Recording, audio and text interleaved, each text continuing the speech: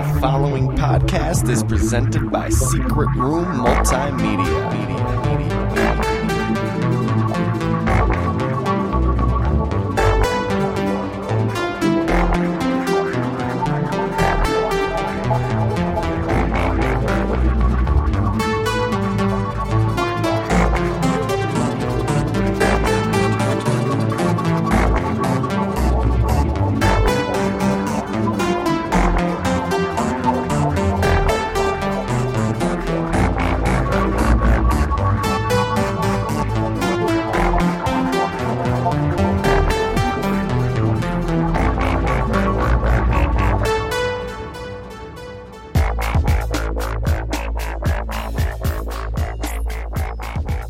Rorschach's Journal, January 14th, 2015. Dead dog still in alleyway. When will somebody clean that up? You're listening to Fairpoint. I'm Rorschach. And I am Dr. Jonathan Osterman. Today's topic, overrated comic. Some would say graphic novel. Liberal hipsters. There are the same amount of atoms in a good comic as there are a bad comic. Structurally, they are identical. I do not see any difference. You're losing touch, man. You're drifting away, Doc. If only you could perceive things the way I perceive them, then maybe you would understand. If you haven't guessed, today's topic is Watchmen. Watchmen! Smiley face comic. Oh, I thought you were just like, Watchmen, smiley face, I'm happy. Like exclamation points. You couldn't express your emotion 4 another or way. 5. Yes, we're continuing Listener Appreciation Month with James's request, The Watchmen. Thanks, James. You kind of gave us an out because we were bound to do this one eventually. Yeah, Watchmen was a really awesome comic book that gets tons of critical acclaim, and it's really cool. Deservedly so. We suggest you read the comic. We're going to spoil the fuck out of it. We don't want to ruin that for you, but just in case you were just so stubborn and you won't read it, we're going to give you a good summarization of what it's about and all that, or in case it's been a long time since you have read and it. Even if you refuse to read comics, that's not your thing, check out the movie. It was done really well, and it's fairly close adaptation. It's probably the closest adaptation that you've ever seen, like whether it's good or bad, for better or worse, it follows it pretty fucking close. We're going to talk about that and when it does and when it doesn't a little later. Right. Talk about all that shit later. But the key point of this right now is spoiler alert for the whole topic. Yes, seriously. And not even the whole topic. Apparently, allegedly, Nathan's going to spoil some news for us, too. Yeah, there's going to be some spoilers in the news, too. We're handing off the news, though. Me and Craig need a break. We're actually going to take a break. Let a couple other people do the news for us. We've done enough. And then we'll be back. It went well with Guy Fawkes. I used the word loosely.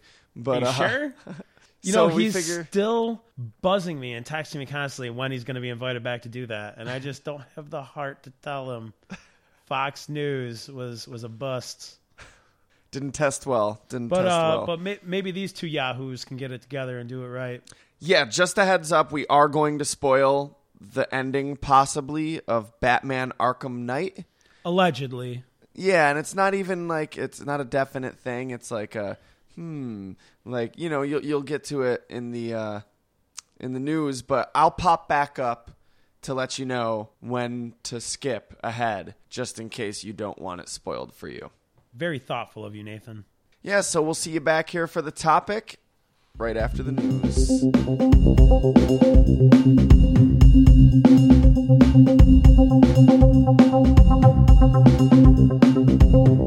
I am Dr. Jonathan Osterman, and this is a news article that I have perceived. This one from present. What you call the present is not relative to me.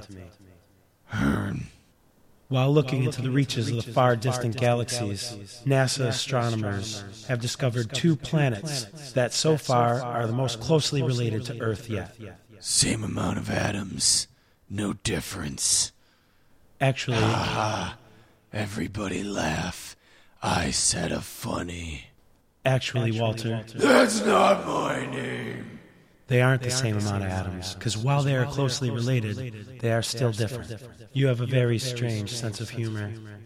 One is just 10% smaller than what you would call Earth, and it would hold a recorded average temperature of 140 degrees Fahrenheit. It collects 40% more energy from its star than we do from our sun, and it has been said that it is possible for bacteria to live and thrive in that kind of climate. The other planet, Kepler 442-b, is 34% bigger than Earth, but it only receives 60% of the energy, therefore making its climate approximately 0 degrees Fahrenheit as the average temperature. Great news. All the rich left-wing intellectuals toast their glasses. Everybody happy. Down here, dead dog, still in my fucking alley. Excuse me. Shouldn't use profanity. Unseemly. Phonetically, there are the same amount of letters in a swear word as there are in any other word. I don't understand. Big news. Comic news. IDW, publisher of such nostalgic drivel as the Teenage Mutant Ninja Turtles, G.I. Joe, Godzilla, Transformers, and more, has recently acquired Top Cow Publishing. When one publisher acquires another, is there any real change, or is it still the same structure? Now can do multiple crossovers with Witchblade and the X-Files. Moving on. Picked up some more comic book news. Down at the same spot. Had to break some fingers, but got the scoop. Does that seem like a practical way of acquiring this knowledge? Works. Benedict Cumberbatch cast as Doctor Strange in upcoming film adaptation. Now all the teenage girls and Sherlock fans can sleep well in their penthouses that their likely communist pop icon will be portraying one of comic books' most beloved heroes. This movie will open to critical acclaim. Possible plot to discredit masked heroes. Must investigate further. Something's blocking me from seeing anything further into this. The possibilities include tachyons or own self-repression. I cannot be sure. Hey guys, Nathan from the future, just letting you know, like I said I would, this is about the time when we start talking the Arkham Knight spoiler. That's the Batman video game spoilers. If you don't give a shit, keep listening. Otherwise, just go ahead and skip to 12 minutes and we won't bring it up again. We'll start talking Watchmen. You were warned. And finally, Batman Arkham Knight. Next-gen game. Pretty graphics. Fan service. Very anticipated game in the fan community. When I was merely a human, I delighted in the likes of Batman. I see no use for him now. Amazon posts pictures of special collector's edition. Features shoddy Batman statuette. The plaque at the bottom reads, "In memory of our Gotham Knight," implying death of character at end of game. Supports mass killer theory.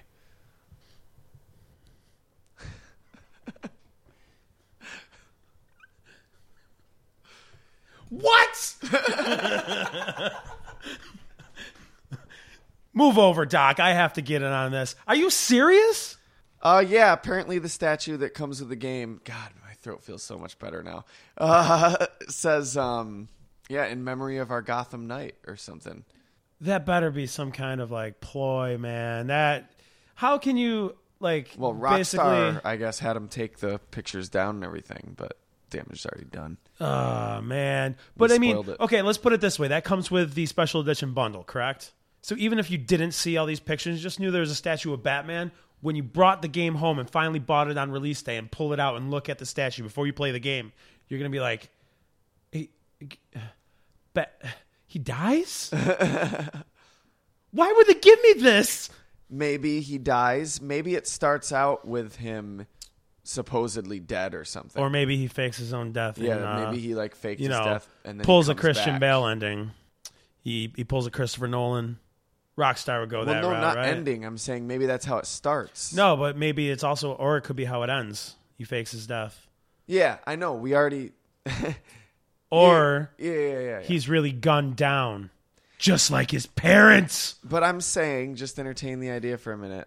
The last game in the series was a prequel. Right. So it's been a while since they've progressed the story. Right. So the last one was at Arkham City. So maybe there was a time when he faked Batman's death beforehand, and maybe this Arkham Knight rises, and he's like, "Oh shit, people think that's me or something," and he comes out of retirement or something. I don't know. I'm just throwing random ideas. All I know is if that is a real spoiler, a legit spoiler, I'm not pleased. Amazon? Is that Amazon? I think a few people were mad at Amazon, but you can't really get mad at Amazon. That's well, who's putting out the special edition? Exactly. The collector's edition comes with that. Like, that's the game company. They took the pictures to give to Amazon, I'd imagine, and like, the promotional pictures and shit. And like, okay, so yeah, I'm just trying to figure out who I should place my rage statue at. My fanboy rage. Don't worry though, Craig. All that's going to happen is you're going to pop in the game, you're going to start playing it, you're going to be worried, you're going to be wondering, when's Batman going to die? Is he going to die? And Krusty the Clown's uncle's going to die, and that's it. Oh, first his dad and now his uncle. Jesus, the man can't catch a break. Or most likely what's going to happen is it's going to be forever before I play the game because I, as of yet, don't have a next-gen system, so it doesn't even matter. Yeah, it would have been spoiled for you anyway. I'll just watch a Let's Play.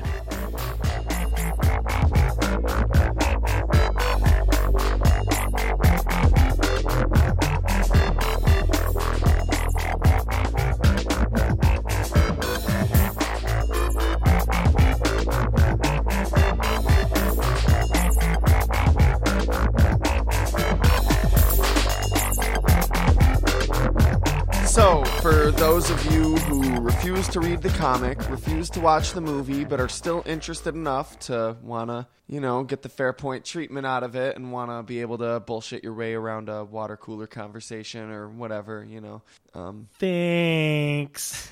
Here it is. Here's your summary. Watchmen is, like we said, an acclaimed graphic novel. It's about a group of superheroes, and it deals a lot with... It's basically one of them gets murdered, and from there, an investigation sort of unravels, but there's more to the story than that. It takes place during the time of the Cold War. There's a lot of really heavy, deep stuff in it. Yeah, very deep. Landmark real comic deep. For its time. Like further than 6 feet deep. It's on so many levels. The art, the writing, the... everything. Like you notice new stuff every time you look at it. It's one of those works, and that's the basic. What else would you expect from Alan Moore, though? I would not expect anything less than that from the man. Well, there had never been anything like this at the time. Correct. So, from Alan Moore or otherwise. Generally speaking, at the time, all the comic books were still not. They weren't so dark and introspective on what it is to be a hero and like the kind of stresses that this kind of lifestyle puts on a person in that position. Oh, and there's so much more than that too. There's that, and it's also what kind of person wants to be a hero. Right. And the thing I really love about that is with the multiple heroes in this comic, you get to see actual personalities, like, and how each person accepts the stress. You get radically different worldviews and human conditions that are relatable and relative, rather. And just like everyone. In real life, it would affect every single one of us differently. And it's more than just that, though. It's not just it's a deeper, almost metaphysical thing to it too.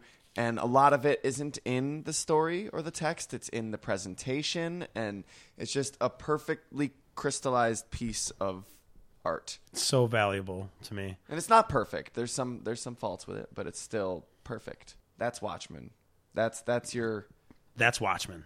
Okay. Dark Knight Returns was already out at this point, but only for like a few months, probably like half a year or so. It was done in what, 86, 87? 86 and 87. Oh, because it was released as single comic book issues for 12 issues?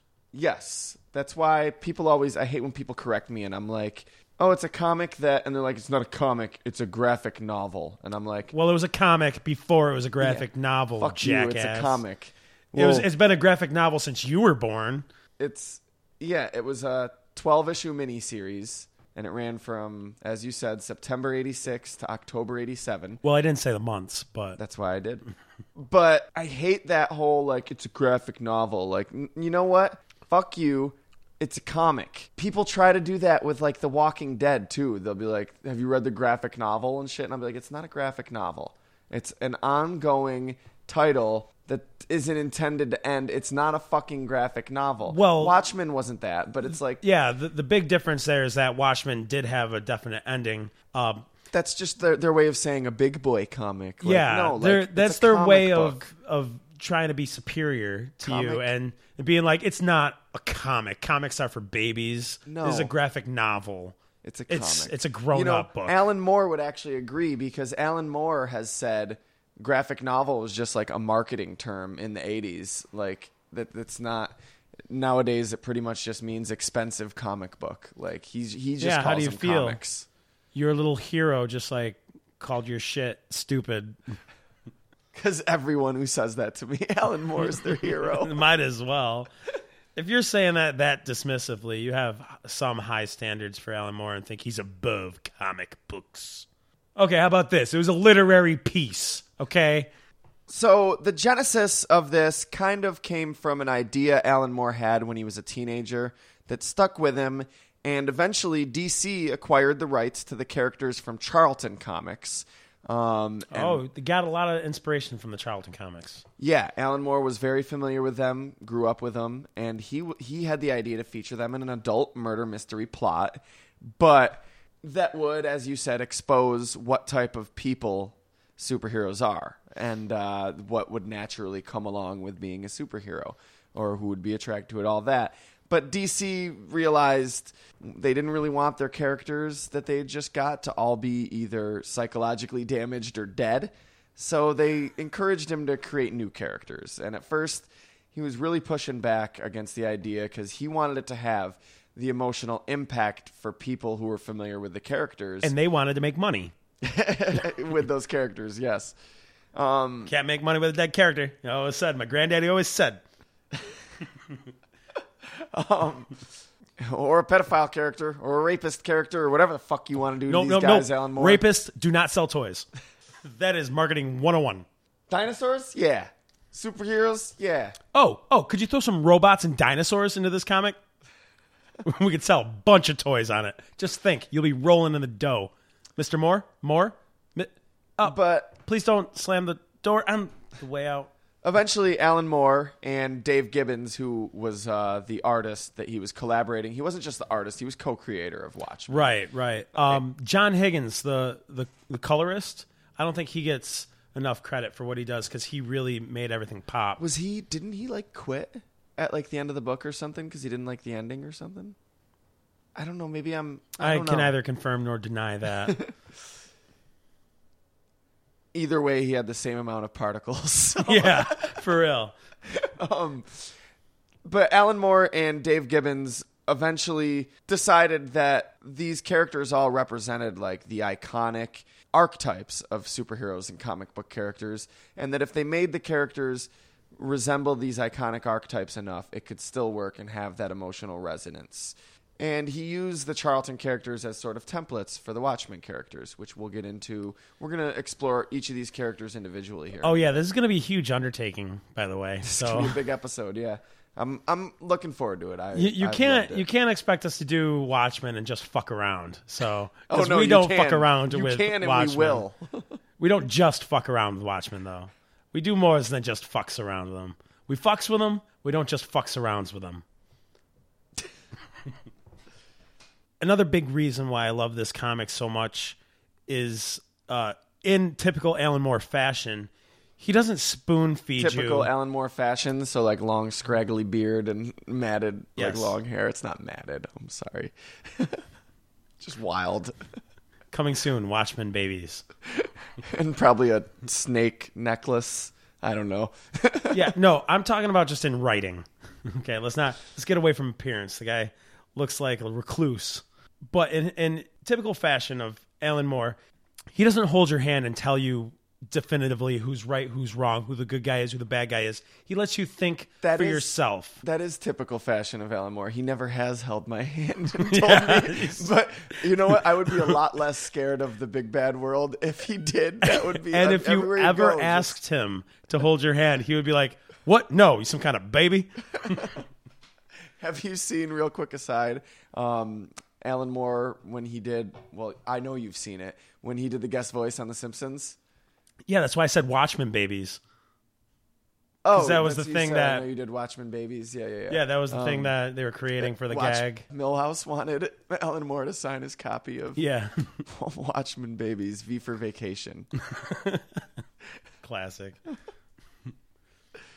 And Alan Moore just flips out. I love that he did that, though. That's really cool. Yeah, absolutely. I think it's because he can appreciate The Simpsons. And and they told him the joke, and he was like, cool, yeah, I'll do that. He's like, that makes sense. So the comic they ended up creating, Watchmen. And there was something really cool that the artist Dave Gibbons said. I watched this in one of the special features on the movie that I own the Blu-ray of. But he said that when he was drawing it, he looked at it as if it was a sci-fi alternate reality of ours, as if like this is our world if we really had a person with the powers of a god, and what would happen then while he was drawing it. So he was trying to make it as real world as he could. Mm-hmm. Yeah, the whole world that this takes place in is basically an alternate history. New York City. It branched off in about 1930 something when real world superheroes started showing up. Now, these aren't people with powers. They're just regular Joes putting on costumes and everything.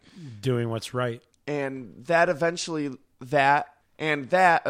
coupled with what Dave Gibbons was talking about, the Superman, if you will, Dr. Manhattan. Dr. Manhattan. He's basically, we'll get into it further, but a person who has the ability to reassemble the world on a subatomic level. Like, pretty much he can do anything. And he experiences time all at once. Like, he's a god-like character. Which was very lovingly taken care of. Like, they dealt with that topic and subject and presented it so you can kind of understand it, yet know that you would never understand it.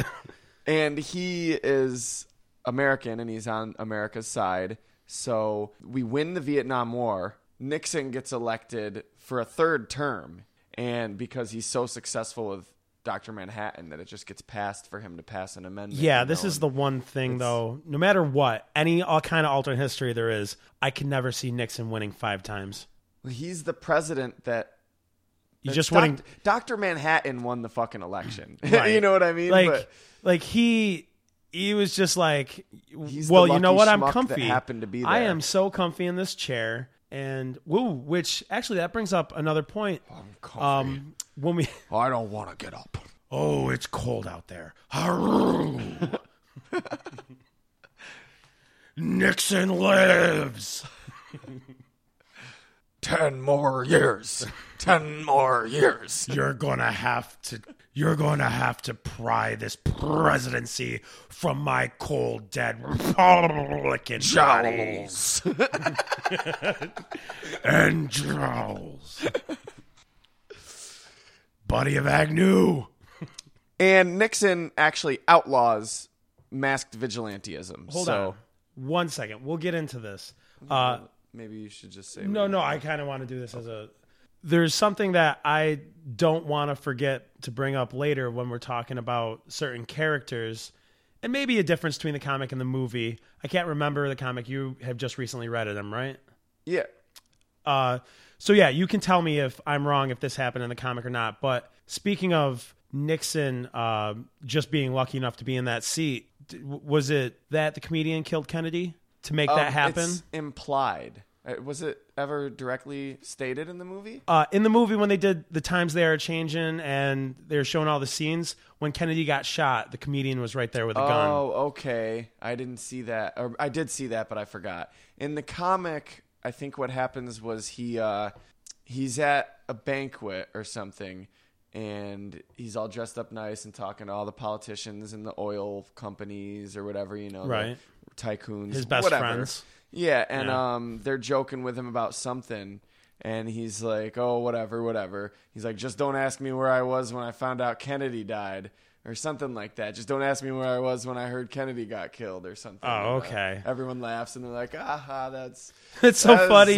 You're besmirching a dead president. You card. I'm bringing it back, I swear. He's a fucking Democrat. They don't give a shit. Yeah, dirty Democrats and... liberal hippies and like your trees.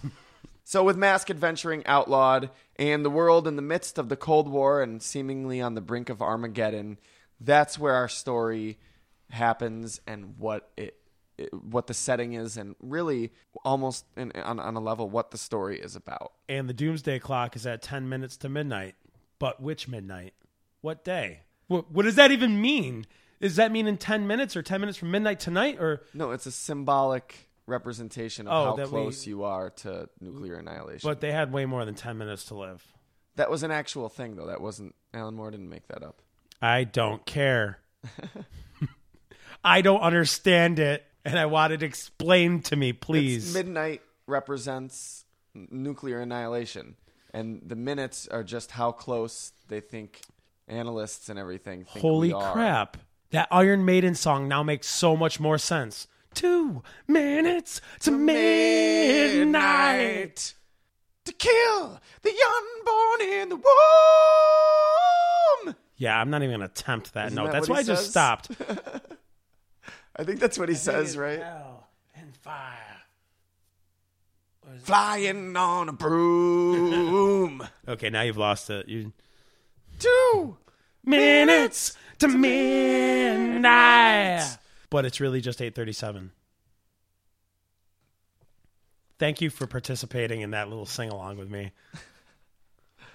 See, I think it's worth of note, though, what you were saying, that it's an alternate universe. The major differences are, as we said, Nixon having served for 5 terms at this point, you said? Yeah, they kind of just... Hollis Mason made a remark that he can't believe he voted for him 5 times. Oh, yeah, no, I think he served... I think this is his 3rd... No, maybe it was his 5th term. No, because it was his 3rd term at Nam, and that was in the 60s. You're right. Never mind. Space travel is a lot better.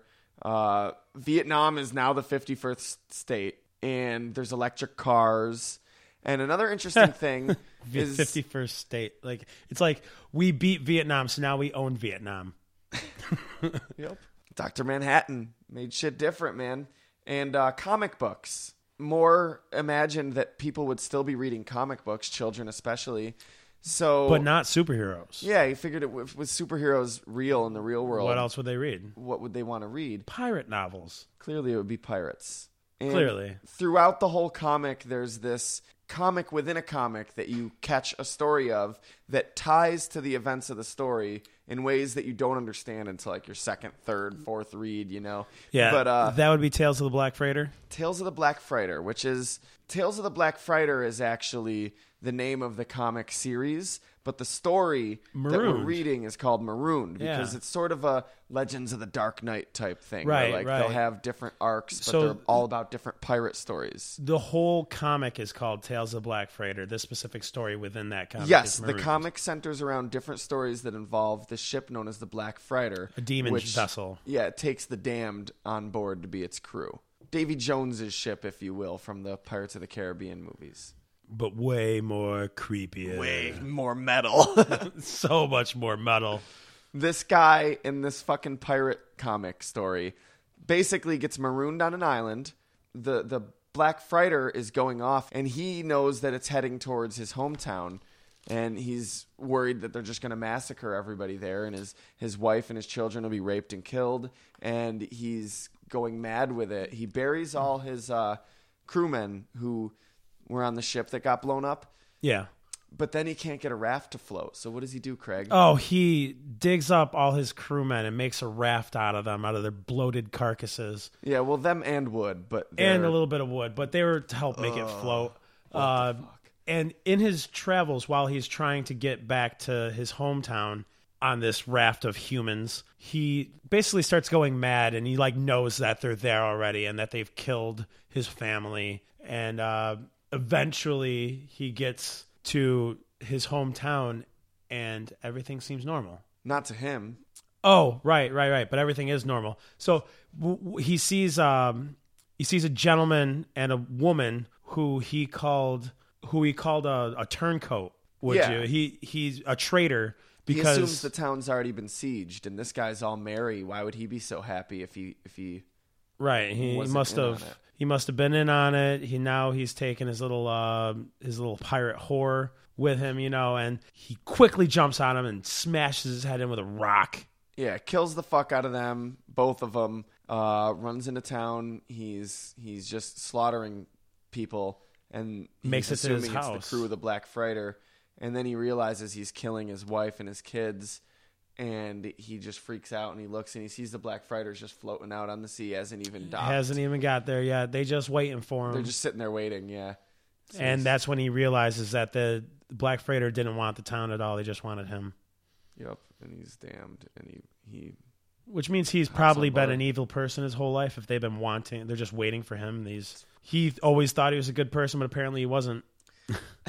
And see, another cool layer of this to the comic, though, of Watchmen, is that at the end of every issue or chapter, if you're reading it as a graphic novel, there's supplementary material, which is like an excerpt from one of the heroes' biographies that they wrote, and it's a good 4 or 5 pages, like big comic book size pages with small font. Seeing those, and you get to read a full like chapter from his autobiography, and like newspaper clippings, all sorts of stuff like that. And there's one magazine article or something about the series The Tales of the Black Freighter, which gives you insight into the artists and the author who actually do, in a minuscule way, play a role in the plot as co-conspirators almost. The authors of the Black Freighter, of the Tales of the Black Freighter, are co-conspirators in the Masked Men plot? I think it was the artist.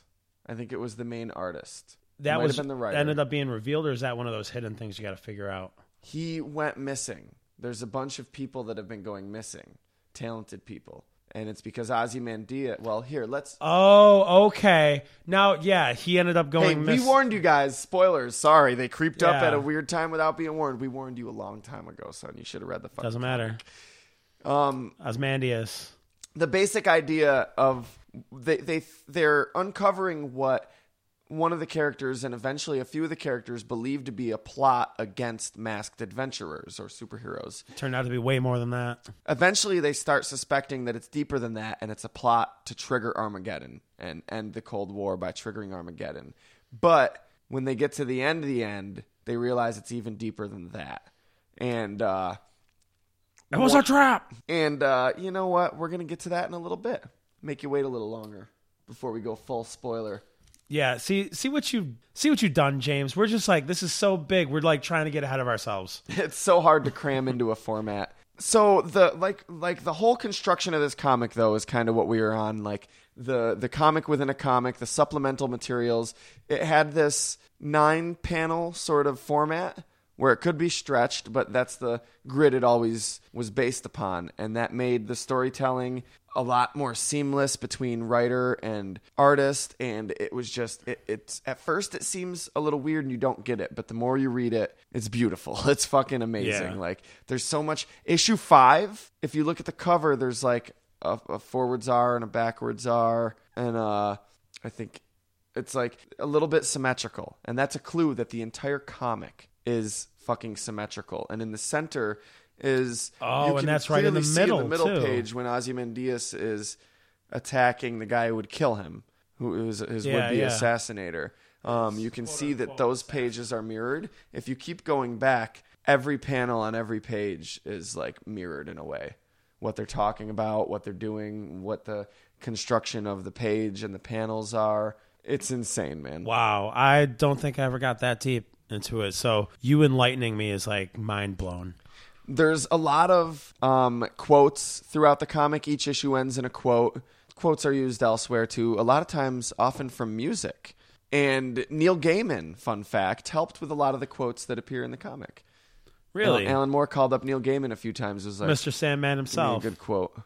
So let's clear up a major misconception for anybody who either has only seen the movie or hasn't even seen the movie. And just I am a man.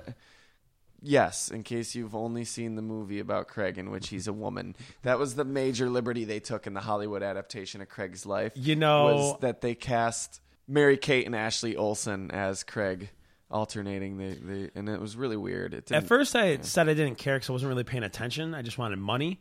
And then I was like, whoa. I am not an Olsen twin. Let alone 2 Olsen twins. No, I want to clear up the misconception. There is no team called the Watchmen. No.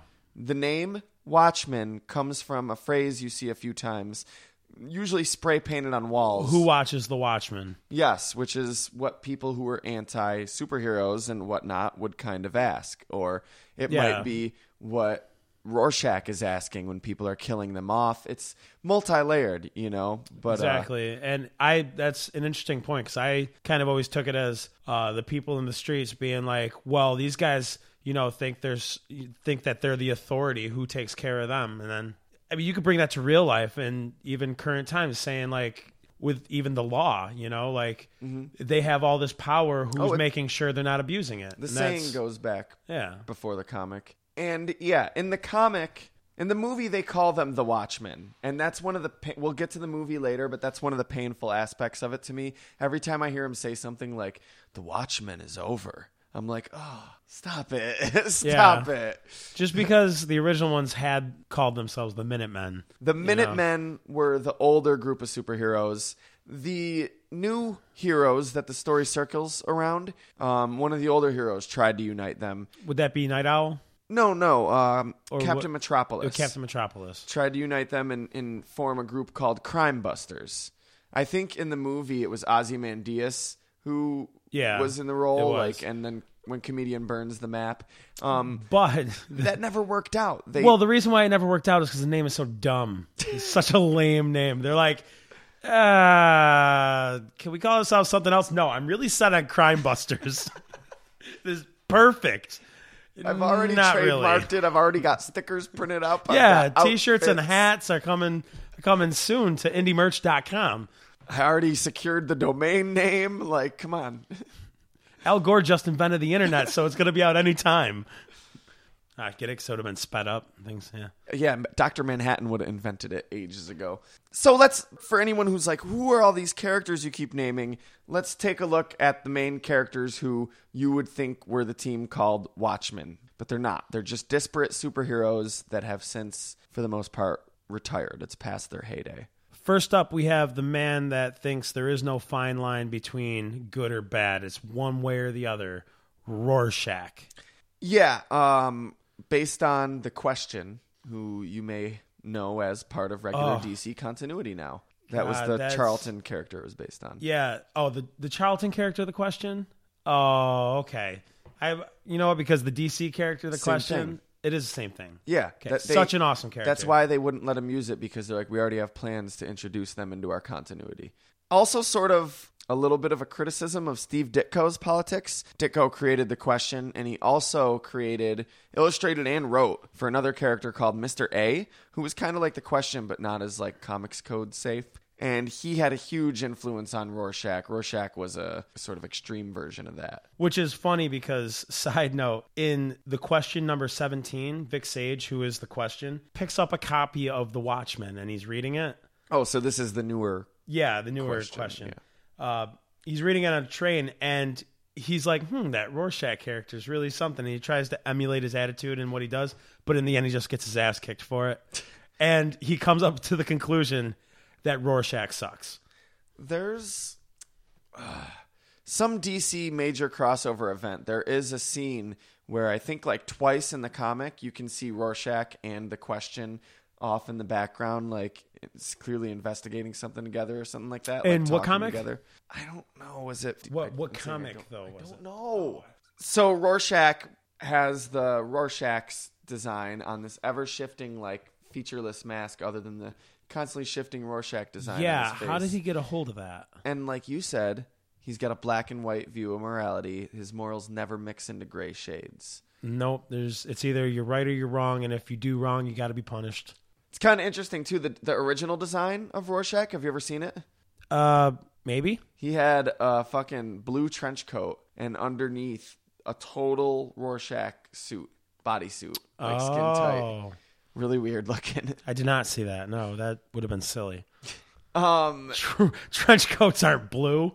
He's basically, after they outlawed superheroes, he continued to act illegally as an illegal vigilante. Yeah, but he also said that him as Walter Kovacs was his mask, and the question, and Rorschach was his real person. Yeah, there hit a point in his past after discovering this horrific crime of a young girl that was killed and fed to dogs. He snapped. He totally just became. He's a psychopath, really. He injures people. He's killed people before, and he's super right wing. He's a little bit. He's homophobic, and like he's a fun, likable character. Like you love reading about him, and you like him, and you want to cheer for him. But there's also times that remind you he's not that cool. Ozymandias, possible homosexual. Gonna have to look into that further. He just sounded like Christian Bale's Batman. And that's what I'm imagining. As he's watching the movie, he pauses Batman. He pauses it, and he's like, like Ozymandias isn't real. It's just he's watching the movie. He's like, Google's Ozymandias gay. Gay. Google image search. All sorts of slash fiction pops up. Slash fan art. I can't tell if this is real or not. Ozymandias and Dr. Manhattan. Didn't see that one coming. Then there's the comedian, alter ego of Edward Blake. He was modeled after the Charlton Comics character, the Peacemaker, who was like this government operative who had all sorts of guns and stuff and would go overseas and topple dictators and stuff like that, which is very similar to what the comedian did. Yeah. Also a little bit of Nick Fury thrown in there, Alan Moore said. Yeah, he was a sociopath. He just loved to kill. Well, he wasn't a sociopath because he clearly had an understanding of humanity, and he had some humanity in him. You know what I mean? He did have some compassion in him at some moments, and sociopaths don't have any of them, right?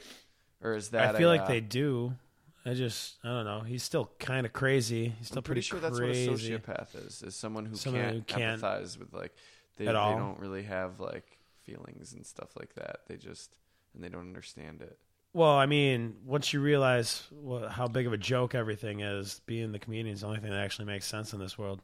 He's a monster, and he's clearly, you know what I mean? None of these characters are totally psychologically there. The only one who's really all Night that Owl? morally sound would be Night Owl, but even just the nature of what he does is calling that into question, you know what I mean? And being a good guy?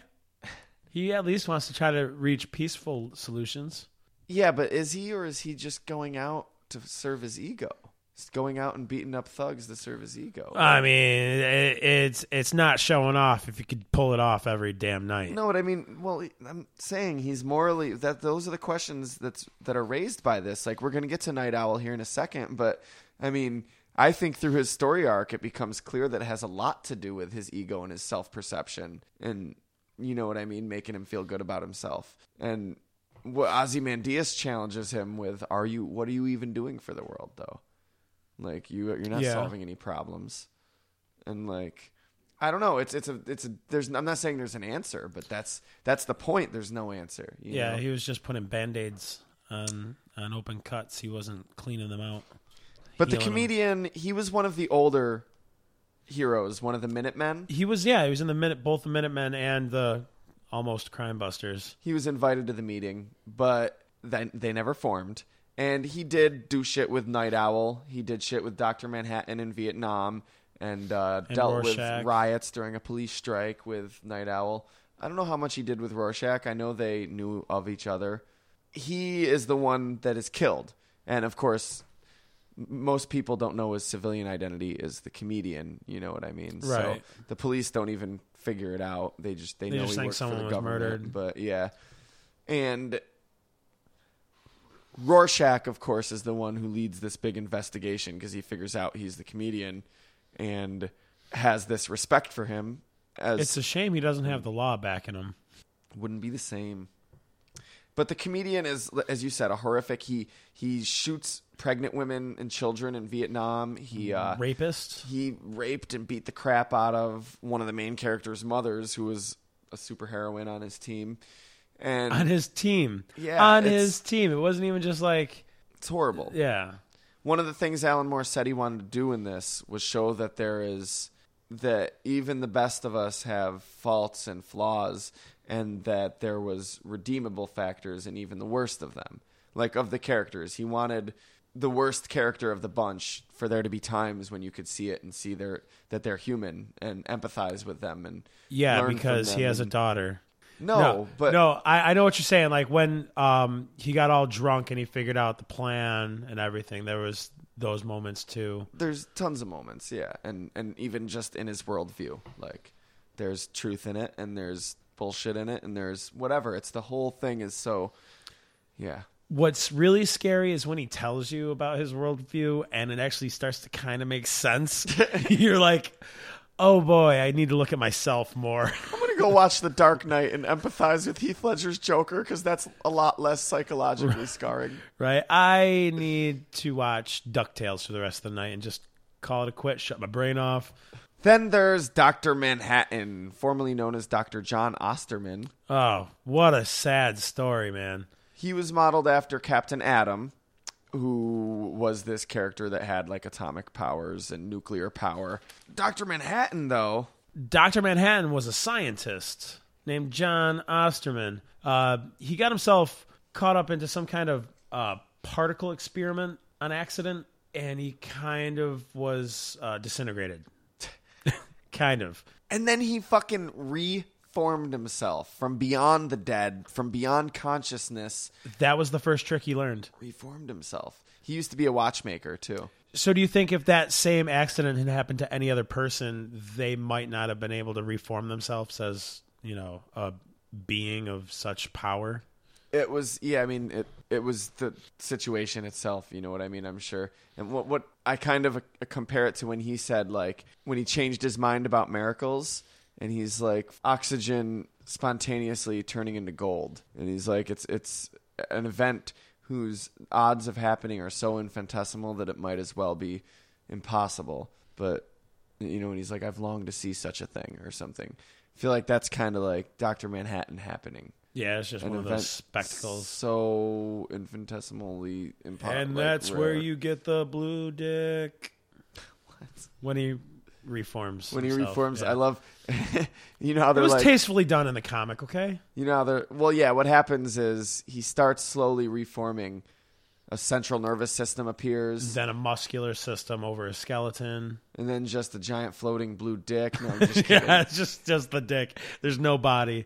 No, but he's always naked when he's not showing up in public for the government and shit, and they don't make him wear a suit. He's always, like, walking around naked. He has no need for clothes. And they don't ever show it, though. Like, they find tactful ways to hide it through the art until that one moment when you finally see him where he's just like forming for the first time. I love how we're both doing very Christ-like pose. He, as we said, he experiences all time simultaneously, past, present, and future. Only his, not everywhere. He's not omniscient or omnipresent. That was the difference between what makes him not a god, is he can't see other people's futures unless he does something with them in the future. But he is able to understand reality on a subatomic level and rearrange it. He can just make people disappear or in the loneliest movie man in the explode. world. Loneliest he's man. Very detached because his understanding of the universe is Yeah. so far removed from human cultural values. And that brings up a good point of what we kind of talked about last week when discussing what we were going to do with Dr. Manhattan is you had said people complained that they made him that he was supposed to be emotionless, and yeah, he's not at all. He's just detached. He's all emotionless. He's losing his humanity, but there's still emotion there. His story is still completely emotionally fueled. Human-ish. Love Dr. Manhattan, though. Him and Rorschach are, probably the two most popular characters, but they're definitely my two favorites. Oh, hands down. Next is Daniel Dreiberg, Night Owl, the sequel. Yeah, there's a whole thing with him modeling his costume after an earlier superhero. Dave Gibbons actually created Night Owl when he was 14 years old. Yeah, he used to make doodles and sketches of it, right? Yeah, and the suit that he originally drew was the suit for the original Night Owl in the story. The Minutemen Night Owl. Yeah. For Watchmen, though, they modeled the character sort of after the Blue Beetle in the sense that he had a ton of gadgets. He had this ship. Right. But when the movie played, I couldn't help but think that they was trying to be Batman. Zack Snyder did want to bring some Batman into the outfit. To me, Rorschach, Night Owl, and Ozymandias are all like three different sides of Batman. That's so weird. The intellect, the intellect and training, and you know what I mean. Yeah, mastery. Absolutely. And then the vigilante who uses fear and intimidation and power, Rorschach. And brute force. Outside the working of the law, and then the guy with all the gadgets and the money and the secret lair and whatnot and the ship. Wow. That's why Batman is such a great character because it took three Watchmen. He's more than one archetype, but without feeling like he's crowded. He feels like a genuine character. Yeah, absolutely. Anybody who disagrees, I'll punch you in the face. Batman taught me that. Yeah. Night Owl, though, in Watchmen, he's overweight. He's been retired. Like, Dr. Manhattan and the comedian were both allowed to continue working because they work for the government, and Rorschach did it illegally. Right. But everybody else is retired. So Night Owl never revealed his identity. He just quit. He's got a secret lair with all this shit beneath his apartment. And yeah, he's let himself go. Let himself go. He's heavier. He's out of shape. He can't get it up. And one of his big arcs in the story is that he's not able to get it up until he actually goes out, saves some people from a fire. He doesn't even fight crime. He saves people. So, after that, having the costume back on and the thrill of that. Better than Viagra. He's working again. Next, Adrian Veidt, Ozymandias, who's based on Peter Cannon Thunderbolt, a superhero I've never even heard of. Nobody's heard of. That's living, at least. He's known as, he being Ozymandias, Adrian Veidt, the smartest man in the world. And the most athletic man in the world, or the fastest man? Oh, yeah. He's very super. He like Batman, spent his whole life training to be perfect. He idolized Alexander the Great. Ramses II was another hero of his. Yep. And he just, dedicated his life to making his mind and body and everything peak physical perfection. I bet he was the kid that you just hated in high school because he was so fucking perfect. And great. And he's good looking to just top it all off. Great. Awesome. Great. Now the girl I wanted to ask the prom is just going to go with him. Plus, he'd always teleport giant alien squids into the fucking football games and kill everyone within a mile radius when he didn't get his way. He needed Manhattan to help him create that. He wasn't that good. Haven't you seen Watchmen, babies? They've known each other all their lives. And at the end, of course, Ozymandias is revealed to be the one who'd orchestrated this whole plot. And what the plot was, let's get to it now. The ending was he genetically engineered from cloning a human psychic's brain and using this team of artists and writers and everything to create this big fake alien, which is real. It was a real crazy creature they genetically bred. Yeah, they made this thing. It wasn't like they made St. Patrick's Day parade float. And he teleported it to New York City. And he had been working with teleportation, and it was publicly known that he had been, but he couldn't really get anything. I don't know about publicly, but other people knew. You couldn't. Dr. Manhattan was helping him with it. The government was probably helping a little bit. So you couldn't really get stuff to teleport without it exploding. Dr. Manhattan could do it, but nobody else could. You couldn't develop the technology without it exploding and fucking up upon arrival. So he just teleported this alien creature to New York. It exploded all over the place on arrival. Killed a bunch of people. Merged with buildings, killed people. And not only that, but when it died, its brain, being cloned from a psychic, sent out this massive psychic shockwave to put horrible dreams in everybody's head, images of just horror and like invasion. And there was sort of a building theme of interdimensional work being done in New York also. And now I ask you, was Dr. Manhattan aware of this plot from the get-go when he was helping Adrian create? No. There was tachyons, which are an actual theoretical particle that we haven't discovered them, but scientists actually I've seen Futurama. I've talked about tachyons. Yeah, that can supposedly move backward in time. And Dr. Manhattan was saying if there is nuclear war, that could be what's interfering with my ability to see the future right now because of the tachyons that would and he had no idea that Veidt was blocking him from being able to see it. And what he wanted to gain by this was preventing nuclear war, uniting humanity against a common threat. Right. And not only did it make everybody unite against an otherworldly threat, but it killed the right amount of people that supposedly Ozymandias said it needed to without destroying like the earth and the land the way like nuclear bombs would have.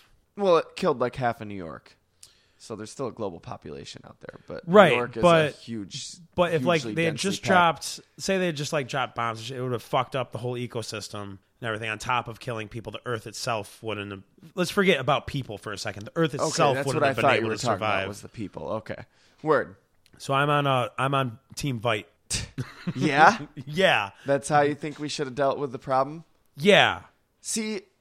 The way it ends, well, there's one more character, but we're still talking about the ending. So, like, the way it ends, he orchestrated this, and it happens. And there's nothing they can do to stop it because it already happened. And they're like, well, we're going to tell the world. And he's like, why? All these people died. Like, even if you don't agree that I shouldn't have done it, if you tell the world, we're going to have nuclear war within, like, a week. If you don't, we won't. Like, just deal with it and keep your mouth shut. And, like... Rorschach's like, nope, never compromise, not even in the face of Armageddon. And he leaves to go tell the world, and Dr. Manhattan blows him up. So sad. He's like, I can't let you do that. He's like, I agree with him. And Laurie, who's the next character we're going to talk about, convinced me to see the true value of life and how it does matter in the universal scheme. And if we want Earth and people to stay alive, then we need can't to do tell this. people so whether or not it's morally wrong or right. Let's put it into place. Morally wrong, yet you're not going to be able to talk them down. That's the point. Is they are already at the brink. There's no way that you're going to get both sides to just be like, okay, cool, whatever. No, but I don't see people ever making great decisions for social change based on fucking lies and shit and deception. That's how the world has always worked. That's how, and we get better when we overcome those and learn the truth and learn that people have lied to us. Like but they wouldn't have taken it. I mean, basically, if they went and said, like, oh, okay, well now let's fucking kill Veidt because he killed half of New York. Let's take him in, and oh, by the way, Russia. Oh yeah, it's back on. It is so back on. I understand, but people should know the truth. I don't think it would be incredibly healthy for humanity to believe something that's not true and base their entire lives and social systems around something that's not true. It will cause problems we haven't even foreseen yet. Like all the shit back in the day when we were worried about all sorts of, you know what I mean? We have problems now from our new social model that we would have never even foreseen, like mining the earth for all of its resources. We never thought that was even possible. And now it's a serious issue and shit. You know what I mean? Okay. And destroying the earth through our actions and let stuff me ask like you that. this. But is life worth living if it's based on a lie? Or, okay, what's better? Life based on a lie or death based on truth? I'm not an absolutist like Rorschach. So Rorschach would say death based on truth. But I'm not an absolutist. But I'm saying I think I would lean towards Team Rorschach on this one over Team Ozymandias. You just in every other realm of politics, Ozymandias over Rorschach 1,000,000%. He's way more liberal and like not in like a left wing way, but just way more. Rorschach's fucking insane. Like yeah. Exactly. So you're just going to side with a madman. No, but I think you just have too much hope for humanity when in reality humanity needs to kind of get its hands held from time to time. And it's just like, do you tell your child how organized religion and church systems have done nothing but good for humanity? That's besides the point. That's different. I was going to say kind of in the way that you tell your kid that Santa Claus is real. But people aren't altruistic to each other because organized churches exist. Those organized churches exist because people are altruistic to each other. That's not, you know what I mean? So like, what I'm saying has nothing to do with religion. No, it does. Because if you're saying that we should lie to everybody to get them to fuck about extra dimensional beings, okay, so here's the reality just get along of it. Together and not kill each other, because they're not just going to get along and not kill each other. Because apparently people are petty and humans suck. And I'm not saying I have a deep appreciation for a lot of religious stuff. So I'm not just saying all religion is just lying about this, but you can't sit here and say we're not talking about religion at all when that's what you're saying, because that is a big part of organized religion and like social religion and shit and political, like, you know. What happened was you caught me in a little trap, and I was like, oh shit, I didn't think of it that way, because I was just saying words at the time. I was trying to make a point. And then I just got stubborn with it. And I was like, oh, fuck. Yes, and no. It's just, I don't think there's a right answer for it, period. This is what Alan Moore wanted. God damn you, Alan Moore. Alan Moore, you let Alan Moore win when you argue about the ending of Watchmen. For real. Let's just let it be as it is. There's one more character, though. Laurie Juspezek, or Silk Spectre. She was based on Nightshade.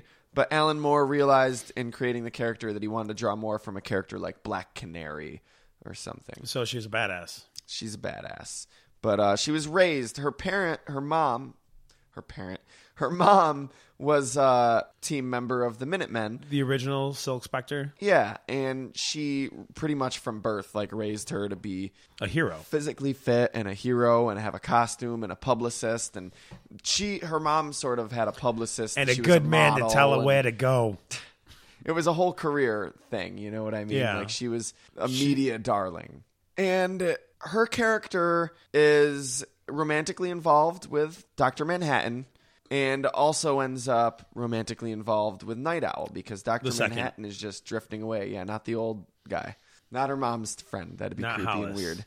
And she is the most not of the super... Like, she was a superhero, but, like, it was never really her choice. It's not really the way she feels about her life that she should be a superhero or something. You know what I mean? It was one of those forced into it type things, and now this is just her life. So yeah, her mom, Silk Spectre, was a part of the Minutemen, who was comprised of Captain Metropolis, was kind of like the leader. Hooded Justice, who was this big, like, executioner style. Like, he had a hood and a noose around his neck and just, like, this huge, like, towering pro wrestler of a guy. And he was actually the first hero, was Hooded Justice. Yeah. Yeah, he was the first person to put on a mask and start fighting crime. You see that man, Hooded Justice, just like, what is his story? Dude is wearing a noose. No one ever found out his secret identity. He disappeared one day, and there are theories about who he could be, but once the act passed, he just disappeared. He's just gone.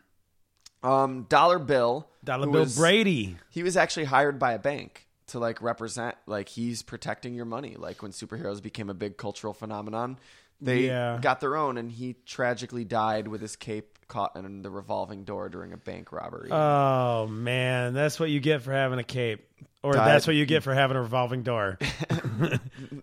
Put them both together, forget about it. Yeah, no, it doesn't mix well. It's like vinegar and water. You'll die in a hail of gunfire. That's what happens when you mix vinegar and water. So don't try it, kids. Do not. There's also Mothman, who eventually went crazy, lost his mind. Well, I mean, a name like Mothman, it was either that or turned into a sandhill crane. Night Owl, the original Night Owl, and Silhouette, who was eventually murdered along with her lesbian lover. Because she was a lesbian, is not looked highly upon. She was open about it.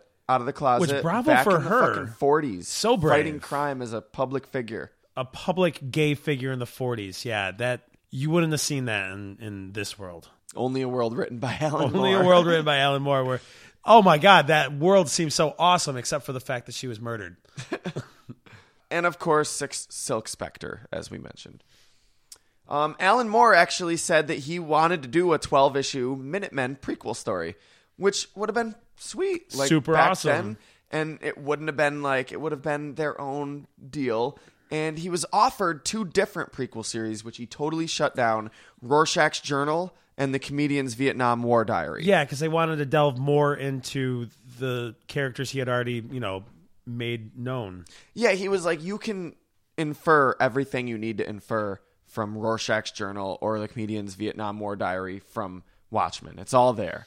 Right. We already have all that prequel there. That's the story of those characters. All that you're doing is you wanting to create more garbage and making this exactly the same as your other comics. He was also offered a Night Owl and Rorschach team-up series. No, wasn't interested. Kind of would have been cool, though. The Minutemen, though, we don't know a lot about them. They didn't have as big a role other than like Night Owl and Silk Spectre. So there's actually a reason for creating it. But that would never happen nowadays. That was back in the time that he wasn't being screwed over by DC. Didn't they reapproach him and ask him if he wanted to do it now, like to make this before Watchmen thing? And he was like, if you would have asked me 10 years ago, I would have said yes. More than 10. If you would have asked me 20 years ago, I would have said yes. He was all for a movie being made back in the 80s. Like, he was like, awesome, let's do it. And then he saw what happened to his other works. But really, a movie didn't need to be made, but because it's all about utilizing what the comic medium can do that other mediums can't. They were trying to make a movie of this comic for so fucking long. It is ridiculous. And Alan Moore was originally for it, like we said. What's funny is with the finished product, I almost think it was good that they waited because they probably wouldn't have been able to. What he wanted the movie to be made, it was done at a time that people weren't taking comic book movies seriously. How's this for predicting the future, though? He said there was one point when they were considering Arnold Schwarzenegger to play Dr. Manhattan, and they asked Arnold Schwarzenegger if he would be okay with painting himself blue and shaving his head, and he said, so long as it's a good script, sure. And Arnold Schwarzenegger said that? Are you sure? I don't know if that was the exact words. Is this the same man that did Twins? Is this the same man that did Junior? Is this the same man that did The Sixth Day? The list goes on, man. Even his great movies didn't have good scripts. Alan Moore was like, but really, I don't know if Arnold Schwarzenegger would be able to deliver these lines about, time and quantum physics and the universe, if he'd be able to comprehend what he was reciting. And Alan Moore said that he thinks Dr. Manhattan should be portrayed by a computer graphic. This was in like 1987. Ooh, a CGI character. In 87. Unheard of. People were like, what is that? Like Max Headroom. Isn't that just a gimmick? They'll never catch on. No, but let's go back. Can you just imagine Arnold Schwarzenegger delivering Dr. Manhattan's lines? Dude, so throughout the incarnations, they also considered for Night Owl, Kevin Costner, Christopher Walken, Richard Gere, and John Cusack. I can see John Cusack. That'd be cool. That'd be fucking cool. I can't see Christopher Walken. No, maybe they meant the older Night Owl, because even back in the 80s, he was younger, but... He was, He wasn't like old. I just can't see him as like... I can't see him as Night Owl. I can maybe see Christopher Walken as Rorschach back then. Yeah. Rorschach's Johnno. Streets stunning gutters. What's going on over here? For Rorschach, though, they did consider Daniel Craig and Simon Pegg. Mainly because their names rhymed. Back in the day? Back in the 80s? No, it was straight from the 80s to today. Oh, okay. So in total, they were considering James Bond to play Rorschach. Simon Pegg. That would have been interesting. Neither of them would have been interesting, but neither of them I think he would have put too much comedy into it. Like, I don't know. I'd trust him. Like, he's just going to start being comedic, and the director's like, stop it. This isn't an Edgar Wright flick. You know what? There's no arguing with him. Just let him do it. We'll do our best in editing. Yeah. Let's just throw a few voice changers on there. And for Vite, Ozymandias, Jude Law was considered. can see it. Sigourney Weaver was considered for Silk Spectre. I thought you were saying Sigourney Weaver was considered for Vite. Craig's like, no, fuck Jude Law. I could see that. Sigourney Weaver. Yeah. Yeah, now I don't want Jude Law. I want Sigourney Weaver. Do you know anything about Terry Gilliam's Watchmen movie? Like a few years ago, he revealed how his script ended. He didn't like Zack Snyder's movie, which we're going to talk about real soon. The movie that did get made. We promise we will. He said that it stuck too close to the script, and the way he would have ended it would have been better. The way he was going to end it, the way his script ended, was that Veidt convinces Dr. Manhattan to go back in time and prevent himself from ever being created.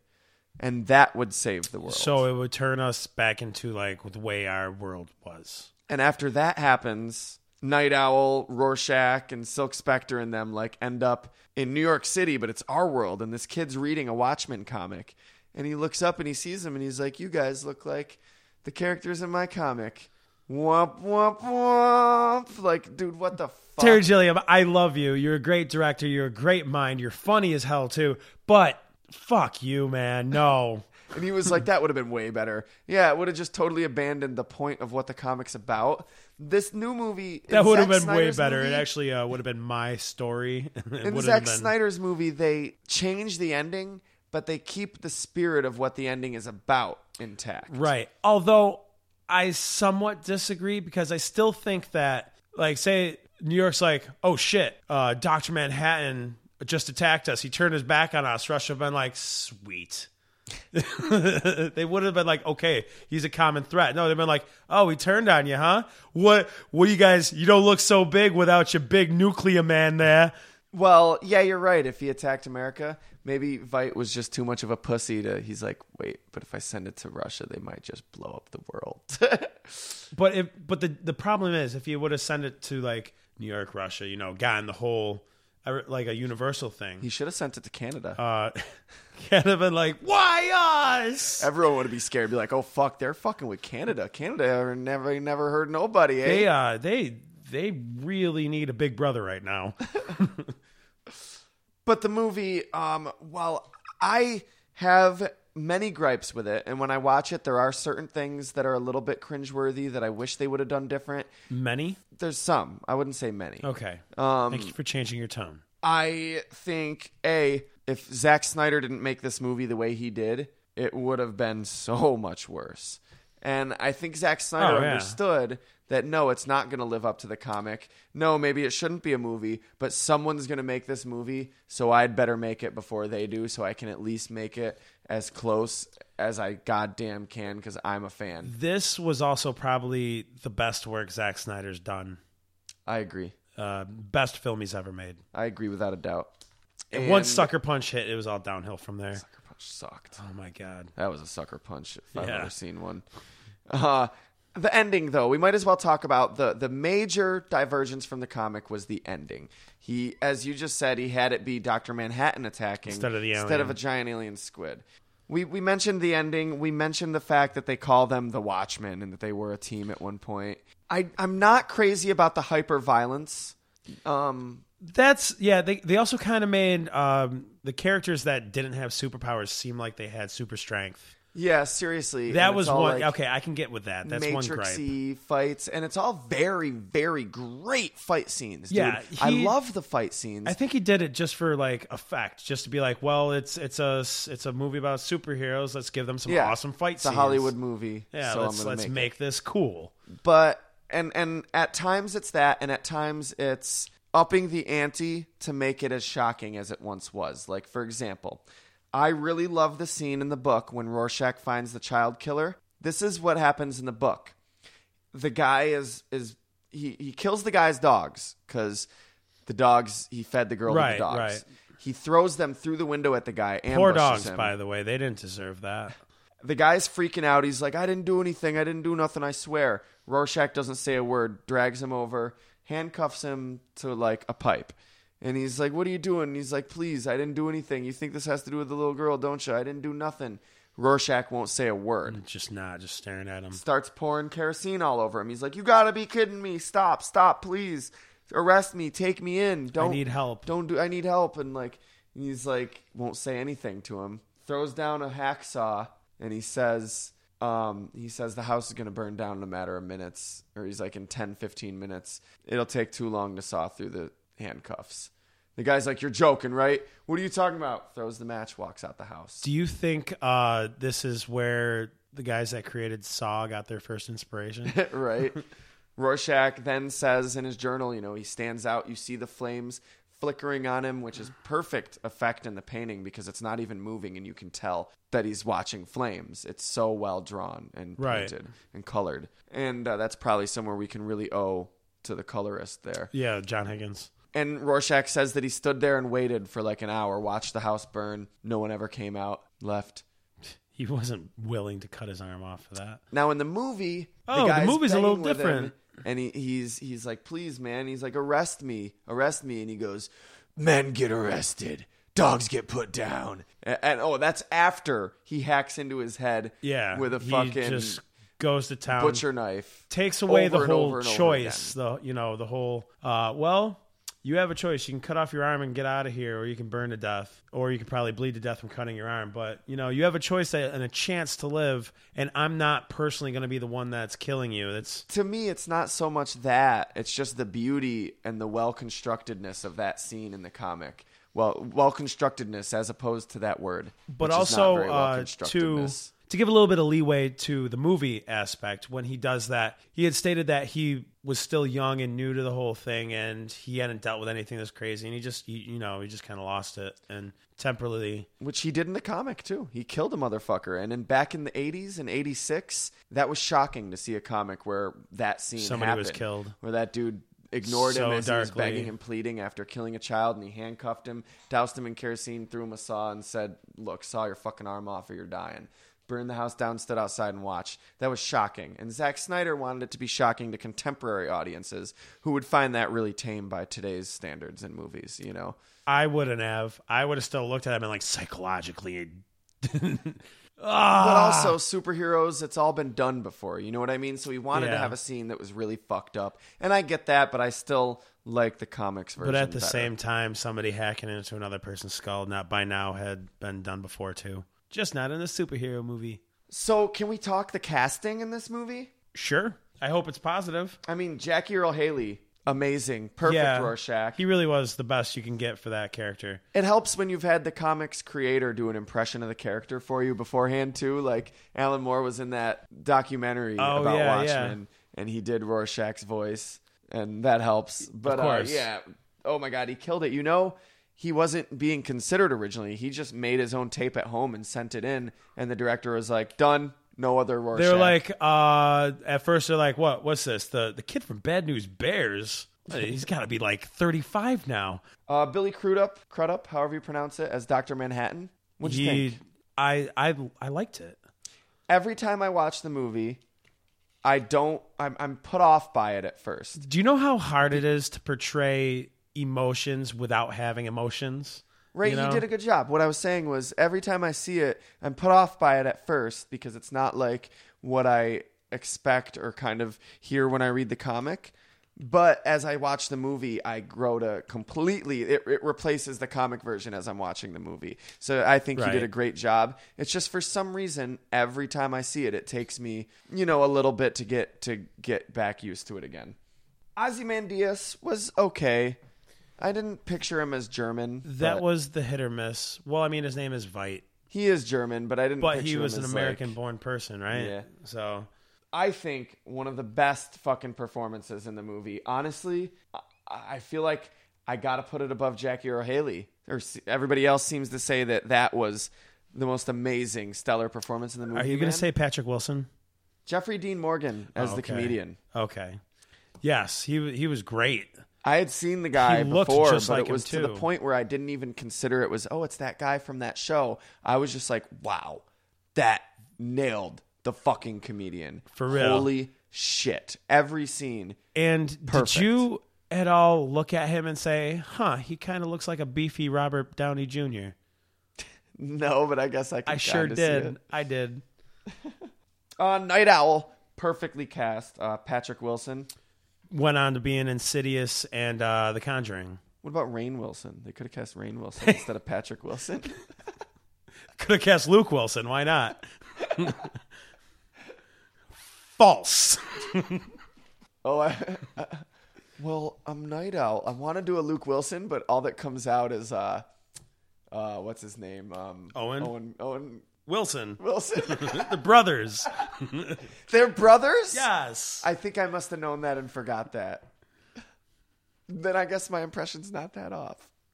Boy, Owen, it's a shame you were born with a broken nose, with Luke Wilson being your older brother. What was her name? Malin Ackerman played Laurie. Yeah. I always want to call her Laurie and not Silk Spectre because that's what she kind of is in the story, you know? She was all right. She was hit or miss, I think. Yeah, she had her moments. Sometimes I felt like she was just being like a naggy girlfriend, you know? Like a lot of the times she was like getting mad at John for not being with her. And he's trying to save the fucking world. It's more than that. There's an emotional dissonance too, though. Yeah. Because that's kind of true to the comic. Fair enough. But she's flawed like everybody else. I don't know. Something about it bugged me sometimes. And Moloch was greatly done. Hollis Mason, perfect. The only way you can get even better is if you would cast Clint Eastwood as Hollis Mason. Okay, that would have been the dope. only way you can get better. You couldn't afford Clint Eastwood. Are you kidding me? Also, the original Silk Spectre, very, very well cast. Oh, too. Absolutely. She was nailed it spot on. I recommend the movie. There's also I recommend the movie. There's a ultimate cut. Now, while it does have the same amount of particles as a regular disc. As a regular disc. The disc itself contains the same amount of particles. The content held within is expanded. I don't know. That's probably not true. That's totally not true. But it's 4 discs, so it has way more particles. 4 discs? Mine's just 1. The ultimate cut? You have the director's cut. Oh, I have the director's cut. There's an ultimate cut that has everything. The director's cut and the Tales of the Black Friar cartoon interspersed into the story as it is in the comic. 3 hours, 35 fucking minutes. Right. But is yours on DVD? No, it's a 4-disc Blu-ray. Oh, it's a 4-disc Blu-ray. I don't know if maybe it was released on DVD also. Maybe, because I was just wondering because the whole director's cut fits on 1 Blu-ray disc, so... I just wasn't sure if it was a DVD, maybe there was 4 discs because 2 discs were the movie, or I don't know. Does the ultimate cut have that with the Black Freighter in it, and then just the regular movie, and then the special features, and then I don't know. Huh. But it's cool. It's definitely worth checking out if you're a fan of the comic. If you're not and you just want to see the movie for it, just watch the regular version. You don't even need to watch the director's cut, honestly. It's very long. Yeah. But by this time, I don't even remember what parts were added into the director's cut that weren't in the theatrical release. Well, because I've gotten so used to just seeing. If you've read the fucking comic, it's totally worth it to stick it out and watch the director's cut. Yeah. If you haven't and don't plan on it, just watch the regular version. It'll be good enough for you and long enough too. I wanted to get into one theory that's been floating around about the Watchmen universe. Thanks to the movie, and in the opening montage sequence where Bob Dylan's singing "Times They Are Changing," it shows the original Night Owl punching out a criminal in front of the Gotham Opera House with some rich folks behind them. Yes. Would that be Bruce Wayne's parents, Thomas and Martha? There's a Batman poster. Which is interesting to me because that means that Batman, the comic, existed at that time. But... Bruce Wayne and Tom and Martha. Don't think about it too people. hard. You can't. My head just exploded. The psychic waves killed half New York. But if there was, rebooting. But yeah, speaking of that opening scene, great intro sequence. Oh, absolutely. The soundtrack to this movie, fantastic. So good. So many songs I love. Almost every song is ripped right from the pages of the comic, whether there be a quote or whether the song's actually playing at a moment in the comic. Yeah. Sometimes they're used at different times in the movie. But when the songs are put to the scene that they're in, it fits perfectly with the tone and mood and what they're trying to achieve with it. Like the Times They Are Changing for the opening about this is what happened, showing what happened from everything from the beginning of the Minutemen to what was it, Keene Act. Oh, damn it. The act that banned superheroes. To All Along the Watchtower by Jimi Hendrix when They're in just all the riots are going on. I love it too because that song is so emblematic of Vietnam. You know what I mean? It's an easy way to show, because it's in every movie where you see Vietnam. Well, also the song came out around the time of Vietnam. Yeah, and they use that for like every Vietnam movie. It's the perfect mood song for Vietnam. But it's also, if you listen to the lyrics, it's foreshadowing. It's telling. It relates to the story, and like even in the movie when he looks, it says off in the distance a wild cat did growl, and even in the comic, Bubastis notices something coming or something and growls, and then he looks up and he sees Rorschach and Night Owl coming. Two riders were approaching. Yeah, that's crazy. And the wind began to howl, and it's super windy and snowy outside, and like that's ridiculous. And of course, my favorite Simon and Garfunkel song, "The Sound of Silence," during the comedian's funeral. If you hated that man, that would still bring you like to an emotional. And again, the lyrics grip. are totally. It seems like they wrote that song about Watchmen for real, and it was written how many years before? Maybe Alan Moore wrote that scene to mirror the song. Not just that scene, the themes of the whole story and everything, and like, oh my god, it's amazing. My hands down favorite version of Hallelujah, Leonard Cohen's voice is just. He's an incredible folk artist. That scene was a little excessive. I don't care about the scene. The song is amazing. I'm just throwing that out there. It was like a whole pornographic thing, like just wouldn't end. But the song kind of tried to make it beautiful. And he even got himself into the end credits with the song, Leonard Cohen. That is another good song. Night Owl got himself into her end credits, if you know what I'm saying. Oh, cha-cha-cha. That's my new catchphrase. How's it working? And lastly, but certainly not least, while Doc Manhattan is just destroying the Viet Cong army, Flight of the Valkyrie.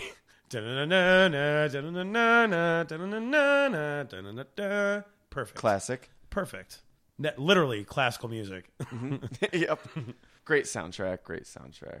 One song I really liked that didn't make the soundtrack but was used in the trailer was the Smashing Pumpkins slow version of what the fuck is the name of that song? The End is the Beginning is the End, I think is what it's called. Oh yeah. And for a second I was just like, you go, oh, and this one song that wasn't in the soundtrack, but just want to throw in, I liked this song. It's a cool song. You should check it out. All about that bass. No, Oh. Do you know the song I'm talking about? Do you remember the trailer? I don't remember the trailer, no.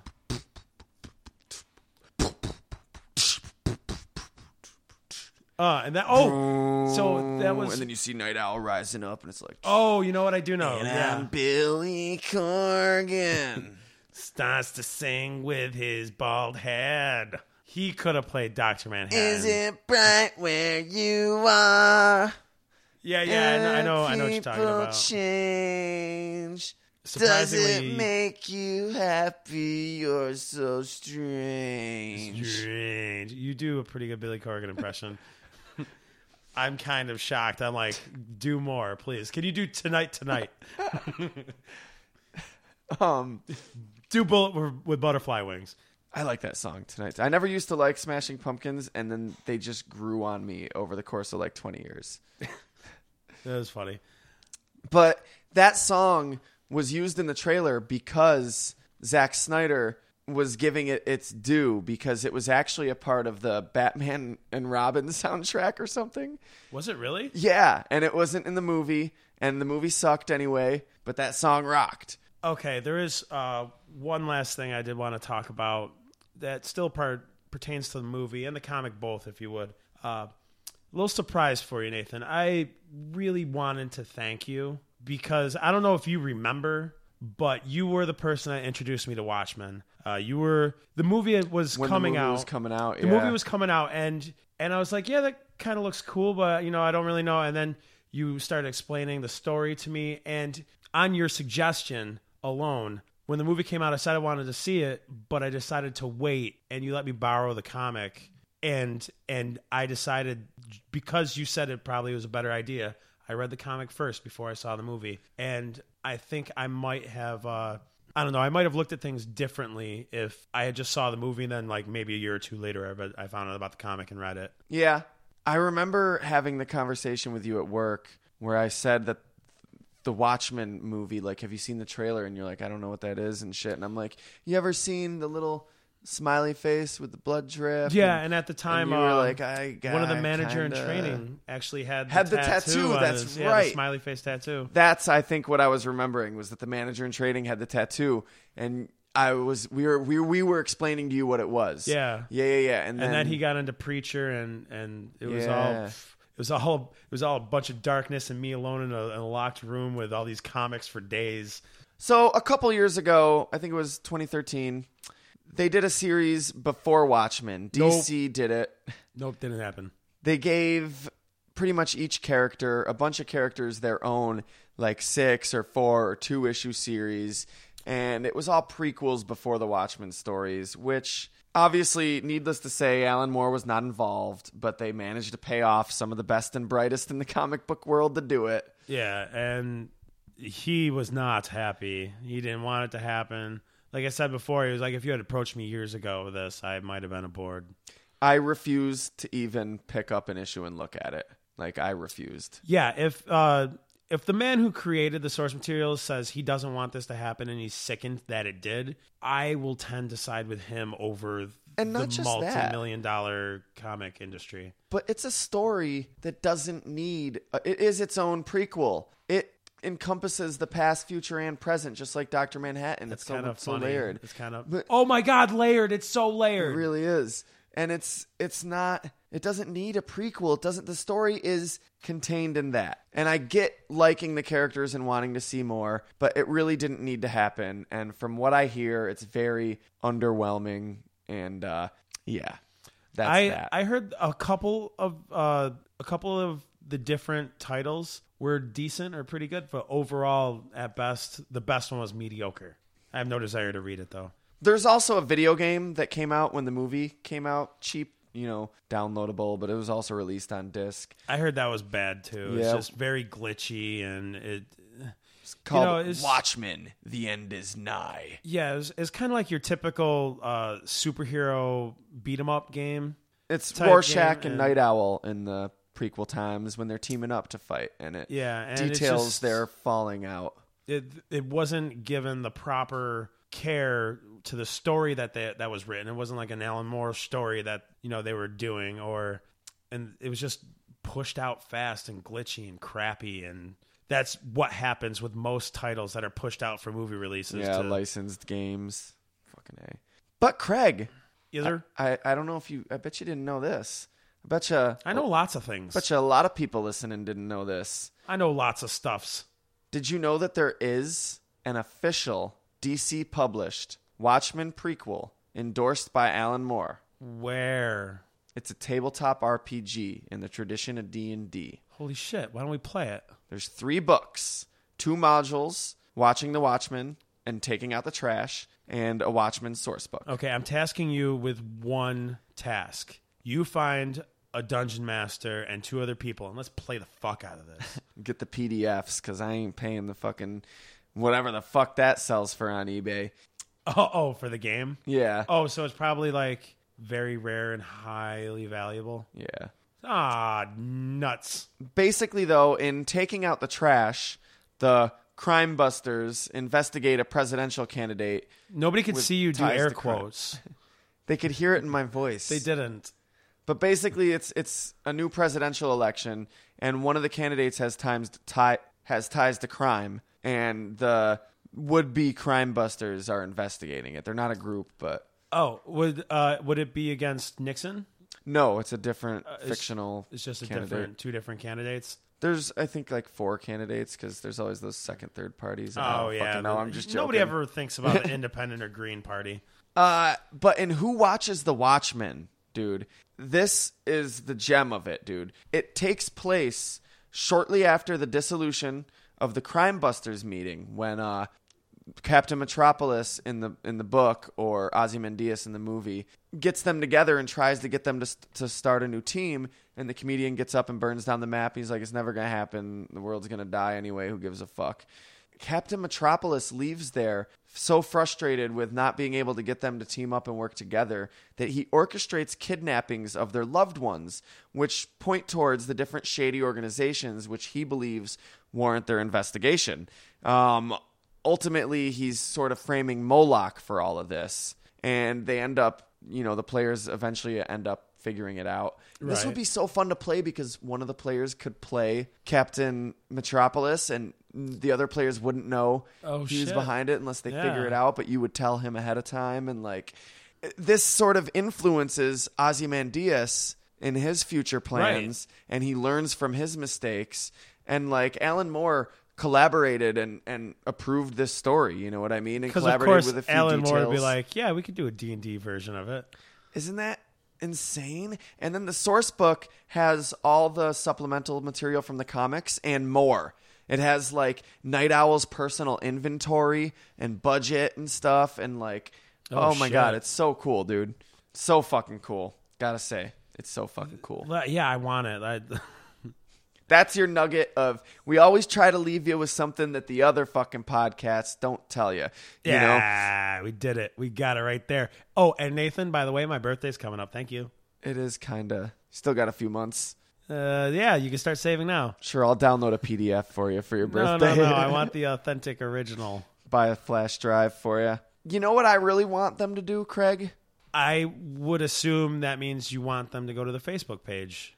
No, we're not there yet.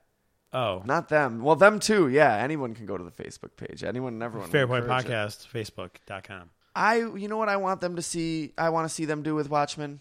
Oh, the people that brought Watchmen to life. If DC is going to utilize the characters in the world and the likenesses and the everything. You want Watchmen babies to be a real thing. No. You know what I think they should do legitimately? Okay. Watchmen 2. Hear me out. Here's my pitch. Okay. No. Here's my pitch. So it's in the future. It's current days, but it's still an alternate universe. George W. Bush has been president for mad long.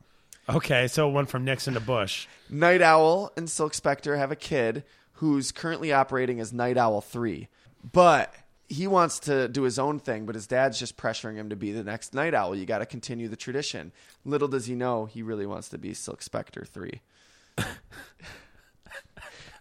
That's some of the subtext. Okay. Meanwhile, in the time that's happened, George W. Bush has formed an alliance with the alien squid monsters. Because they ended up being real. Ozymandias made a bunch of them. And, okay. Threw them up in space and said, you know what, just in case, here's plan B. And Ozymandias is still sort of a part of it, but Night Owl realizes it's kind of gotten out of control, Night Owl 3. And he's the only person that can help us is Dr. Manhattan. But he's off in space. He's in not another galaxy involved with Earth anymore. Yeah. So he takes Archie and modifies him for space flight and goes out to find Dr. Manhattan. It's like the search for Spock, Watchmen 2, Star Trek 2. How big that place is? That place called space. Alan Moore would love this. He's a sucker for that type of shit. It's and Star Trek 2 is the search for Spock. So Watchmen 2 is the search. Okay, I see where you're going with that. And then they find Dr. Manhattan, who's remember how I said I didn't think there was a God? And if there was, he's not like me. He's like, I was wrong because there is a God. I found heaven. Oh. I found God in heaven. And he brings them to heaven where they see Rorschach and they all go back to Earth. So Rorschach made it to heaven. They all go back to Earth because they're this is out of hand. His plan was supposed to help world peace, but now it's just world domination. They uncover the hidden plot. Dude, we're going to Dark Victory him, where it's oh shit, The Long Halloween was just part 1 of Dark Victory. And we're dude, ever since the beginning, comedian faked his own death. Orchestrated the whole thing. Ozymandias was just a puppet who couldn't see the strings. What a twist. And comedian faked his own death to take over the world with alien squid monsters. I think you've just become a hypocrite. Just in case people didn't pick up on my Alan Moore like subtext. I was being facetious. I don't want them to actually. No, but seriously, if they did that and like, you know, knowing full well that they're obviously being facetious and like, look, we're not supposed to make a Watchmen sequel, so we're going to almost lampoon the idea of making a Watchmen sequel. You'd have to make it a comedy. Like, not even. What if they just did that and took it so seriously and like I would kind of be okay with that if it was self-aware and I saw it as that. But if it's self-aware, it can't really take itself that seriously. If you're going to move forward with the characters, do it in, like you said, a comedy, a comedic way, or a parody type way, or a way that is clearly acknowledging the ridiculousness of it. Yeah, the fact that this shouldn't be happening. Merchandise. I'll buy a Rorschach t-shirt and toy. You know what I want? A fucking Kid Robot line. Oh, my blind boxes. God. They'd be perfect. You got all the Rorschach, you know, all the main characters. Who's the rare Chase? You got all the Minutemen. You got the Chase would be Walter Kovacs. Oh, with the end is nigh sign. And let's see who else would be in there. Oh, there'd be two different versions of Comedian. The older one and the newer one. No, Bloody right. You could make a Moloch. Definitely throw Moloch in there. You could even do Richard Nixon. Bubastis. There's got to be a Bubastis one. The little cloned animal. Beautiful, majestic beast. I'm so mad that he killed it. That would be awesome. You could do... What about any of the villains? There's actually a good amount of villains mentioned. Yeah. There's the Screaming Skull is mentioned and is briefly seen when Night Owl is remembering fighting his foes. Okay. It shows him punching the Screaming Skull, this guy with a skull mask. But with a name like that, you kind of think it's a Venture Brothers villain. There's King Mob, who the only evidence for their existence is in, I think, when they have the Crime Busters meeting. Like on the wall, there's a gorilla mask. Poster? No, a mask of a gorilla, and it says like King Mob's mask or something. Oh. Captain Axis. Hollis says, like, this is the right hook that took down Captain Axis, isn't it? Yeah. He's like a Nazi villain. Captain Carnage was the guy that was a masochist and would pester people to punish him. And Rorschach dropped him down a little elevator shaft. Yeah, probably not a little one. A big one. You got punished, all right. Twilight Woman, she signed, was it in the movie where she signed a picture and gave it to Night Owl? Yeah. She was one of his villains that he put away. And there's Big Figure, of course, the little midget guy in prison. The guy, yep. There's Jimmy the Gimmick and the Liquidator, who are both Liquidators in before Watchmen, so fuck Liquidator. But he's a Nazi villain who killed the Silhouette. And Jimmy the Gimmick was in the video game. Okay, in the video game? And then I guess there's someone named King of Skin that, like, a TV says something about the King of Skin being taken in by Ozymandias or something. I don't know. That's the rich tapestry of villains that there are to choose from. And, of course, Moloch. Of course. We didn't really talk about Moloch, but he was like a magician guy, and he eventually was dying of cancer. He thought they had brain powers or some shit, like mind control. Or was he just like...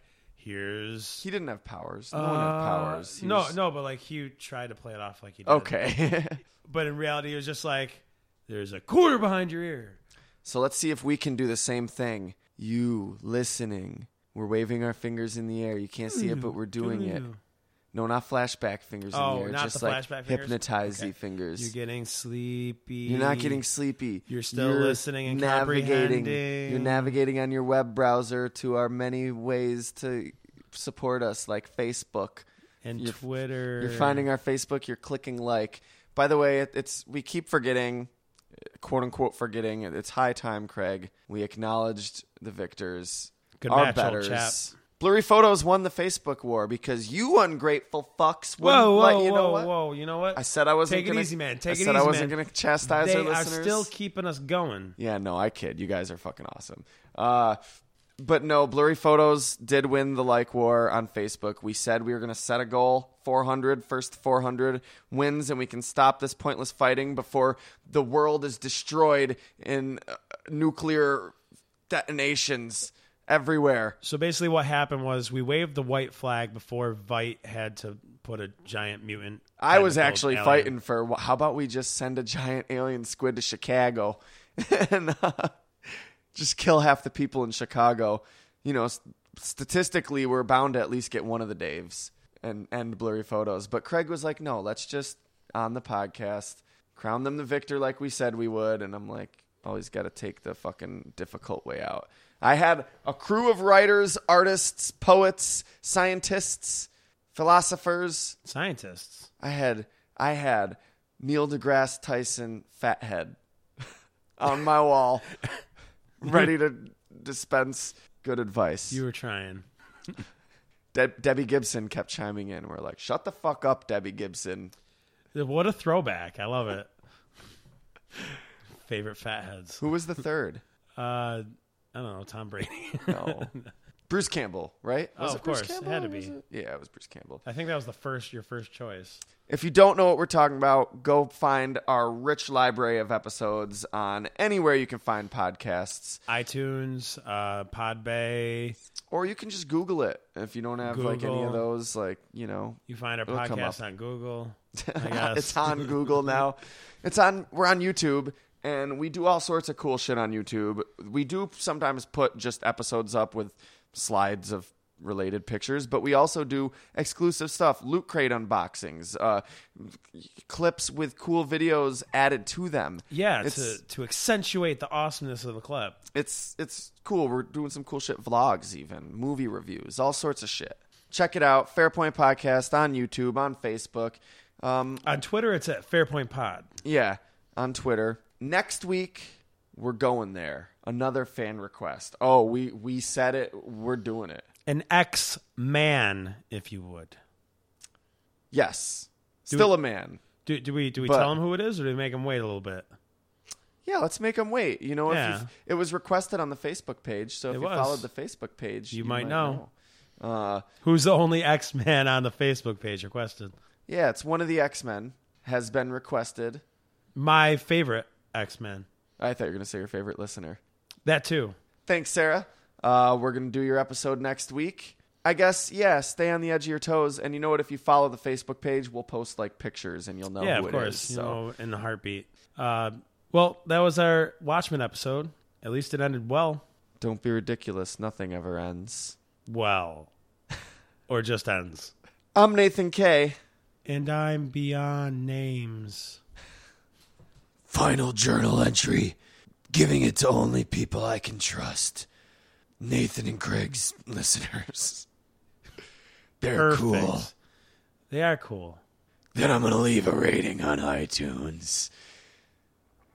Just in case I don't return from Antarctica. Thanks.